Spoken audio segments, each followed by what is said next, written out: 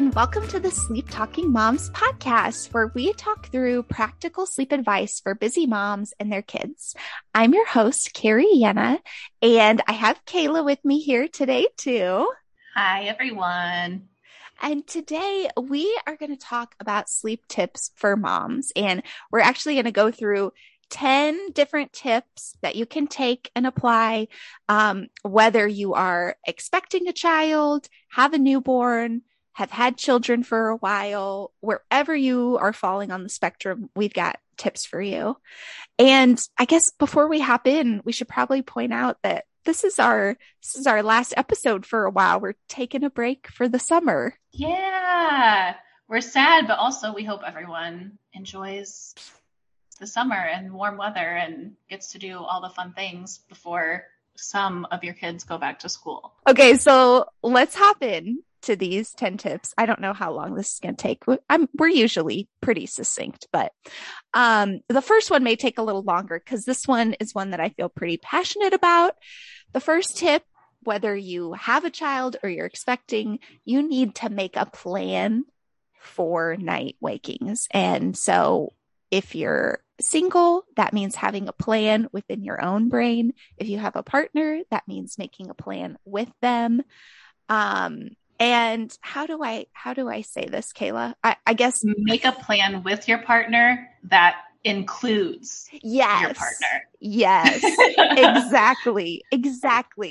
A big pet peeve of mine is when I hear, usually it's moms, not always, but usually it's moms saying, oh, well, my partner works during the day outside of the home, so I'm in charge of the night wakings, or so I don't have help. And me and Kayla think that is baloney. Yeah. Right? Because even if you don't work outside the home, you are still working. You're keeping a tiny human being alive. And that is work. In some cases, I would say that's a lot harder than some jobs. So Your partner working outside the home is not an excuse for you to handle all the night wakings yourself. Also, if you're breastfeeding, that doesn't mean that you're on your own for every night waking. Okay. It maybe every time your child is waking, they do need a feed, but that also doesn't mean you're on your own. Your partner can help you, either getting the baby up and diaper changed and bringing them to you in bed to nurse, or maybe you nurse and you have one of those babies that doesn't go right back down after feeding, that then it takes some work to get them back to sleep, to transfer them to their crib or bassinet. After you do the feed, hand them off to your partner and let them get them back down, and you start your next sleep. So figure something out, talk about it, plan shifts. You know, if it's not your shift at night, if it's not your time to be on, maybe you have earplugs and you're sleeping in a different part of the house so that you can make the most of your sleep shift. That may not be the right answer for every family, but that is a great option, especially if you tend to be a light sleeper and, you know, you're having trouble managing shifts because you're just disturbed so easily. Yeah. And I will second that. I'm a very light sleeper. And so when my husband and I were, for a while I was breastfeeding. And so he would do like the diaper change, bring the baby to me. And then he would check to see, cause I was starving and always thirsty, if like he needed to refill my water, or I needed, some ice or whatever. And then if I needed a snack while I was feeding the baby, all of that stuff. So he was like taking care of both of us while I was feeding the baby. But I will say that like even moving, if the baby is not in the room with you, or if you still use like some sort of, it's right here in front of me and I can't find the word. A monitor. That happens all the time. I still say it's mom brain. I feel like after having kids, you just like, it never goes away. Your ability. Yeah. You just lose your ability to find very simple words because you have 8 million tabs open in your brain. So if you want to move the monitor to your husband's side, if that's possible, that has helped me immensely because I wake up at the sound of the bed moving at all, the crib moving at all. So do something like that if that helps you too. Yeah. And I'll go one step further than Kayla and say, if your child is in a safe sleep space and, the layout of your house means that if they wake up and something's wrong, you're going to hear them regardless, you can turn the volume monitor off too. You don't have to sleep with it on. I know sometimes just the sounds that come through the monitor are that much more jarring through the monitor than if your child was like sleeping in your room in their crib. So you also have permission to turn that volume off if you feel comfortable with that. Let's move on to the next thing. Some of these ones we're going to talk about next, this next kind of grouping. These are going to be like, oh, duh. These are things we do for our kids, or that we would recommend for better children's sleep. And it applies to us too, because we're humans as well, and we function much in the same way. So having your own bedtime routine, if you don't have something that you consistently do every night, like clockwork before you fall asleep, make something, and it doesn't have to be fancy and drawn out, but just have some steps that your body is used to going through before you get in bed to fall asleep. And then make sure that those are, healthy steps. Like we're not going to be eating a bowl of ice cream right before we go lay down. That probably is not helpful, or, on our phone as we fall asleep, also probably not going to help if we're struggling with sleep, but making sure that we have a consistent bedtime routine. Kayla, what's your routine? Can I ask you that? Yes, but it doesn't necessarily have healthy things. That's okay. That's okay. I want to hear it. And it's so lame, guys, too, because I will be the first to tell you that I am normally asleep by 9. Every night. It takes a lot of hours to make a Kayla. So normally we put the kids to bed at 7:30, and then I go out in the summer and I water my plants and come back in. I'm normally already showered, but if not, I shower. I finish up any like hanging things. I don't like to have hanging things.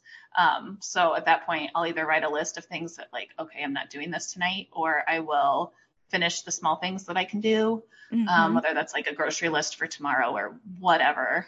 And then go upstairs, and then I usually watch some TV in bed, which is not the healthiest sleep habit. But then, you know what? And this is what we say with kids too. If what you're doing is working and isn't a problem, then you don't need to feel bad about it, So yeah, you watch TV, but you don't have issues falling asleep. You're a good sleeper. No, I don't. Yeah. So I don't think you need to worry about it in that case. Yeah. And so I usually like stay up for an episode of something if it's an hour, or, 2 episodes of something, if it's like a half hour, and then I go to bed. Sometimes my husband stays up and watches more TV and I put a sleep mask on. Sometimes he goes downstairs. He goes to bed much later than me. And that's totally fine with me. He's more of a later to bed, later to rise, and more early and early. So, and like we said, just like with kids, if it works, great. If it doesn't, and you are struggling, that's when you want to look at each of those pieces individually and say, okay, yeah, the light on my phone is definitely not helping me. I think I need to move that. And yeah, that kind of plays into the third one I had, which was, ideally no screens before bed. Also, if you're up doing night wakings and night feedings, I know it's hard. Try not to have your phone right in front of your face during that time either, because that will make it harder to go back to sleep after that night waking is over. Some things you could do instead. I mean, you could have like an audiobook on your phone, so you're not staring at the screen, but you're listening in headphones. But yeah, trying not to have that screen right in front of your face in the middle of the night, because that light, what it does is it just sends signals to our brain that it's not dark. So it's not nighttime. It's not time to be asleep. And that can actually inhibit our melatonin production, which we don't want to do because our body needs that melatonin throughout the night, to get good sleep. And then you guys know the other basics. We'll go through them really quick, but having that dark room, if you can't have a dark room, having a sleep mask, like what Kayla uses, really Yeah. helpful to block out the light, especially if you do have maybe a partner that wakes up at a different time than you or goes to bed at a different time than you. That can be really helpful. And then our favorite, white noise playing Love it. in your Yep. room, helping to block out those extra sounds that may jar you awake.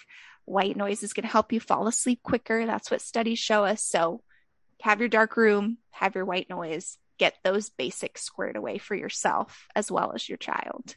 Okay, this next one, I can't relate to this personally because I'm not really a coffee drinker, but watching your caffeine intake after noon, so after Yeah. 12 o'clock. Kayla, are you a coffee drinker in the afternoon ever? I know you So drink coffee. yeah, I drink all the caffeine. um, and I do try to stop it. Honestly, it's like before 1, usually not noon. But there are times where I'm just like, I need an afternoon pick me up. It doesn't seem to mess with me too much. I've never been super affected by caffeine. But I know that about myself. So like we Yeah. said with everything else, if it's becoming a problem and you think that that may be it, then definitely try life without it. I know that that can include a headache, but Yeah. you know. Yeah. If you're used to having caffeine in later in the day, and then you stop, yeah, you probably want to wean yourself off slowly. Yes. Yeah.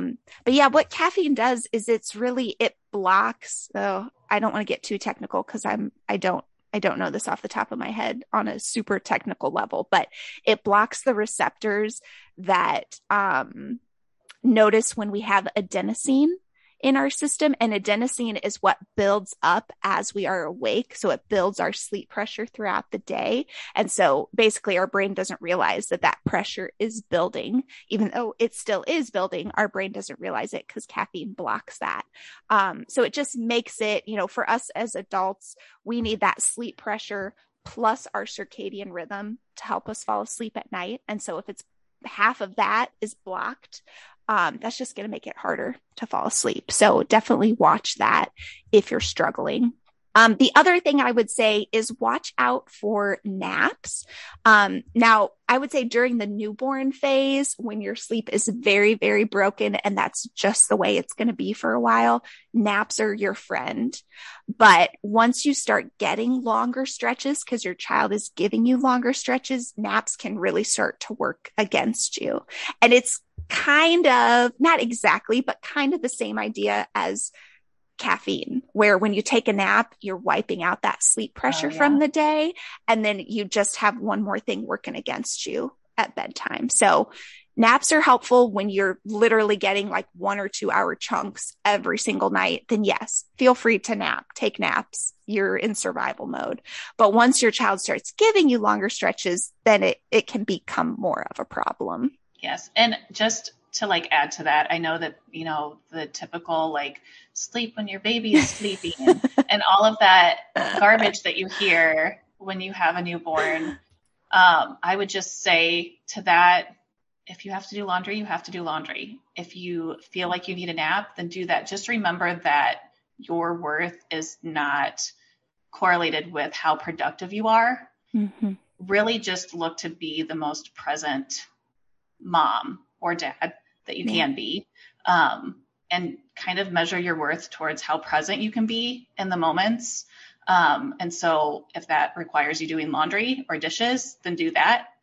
Or if that requires you taking a nap, take a nap. Mm-hmm. Yeah. Yeah.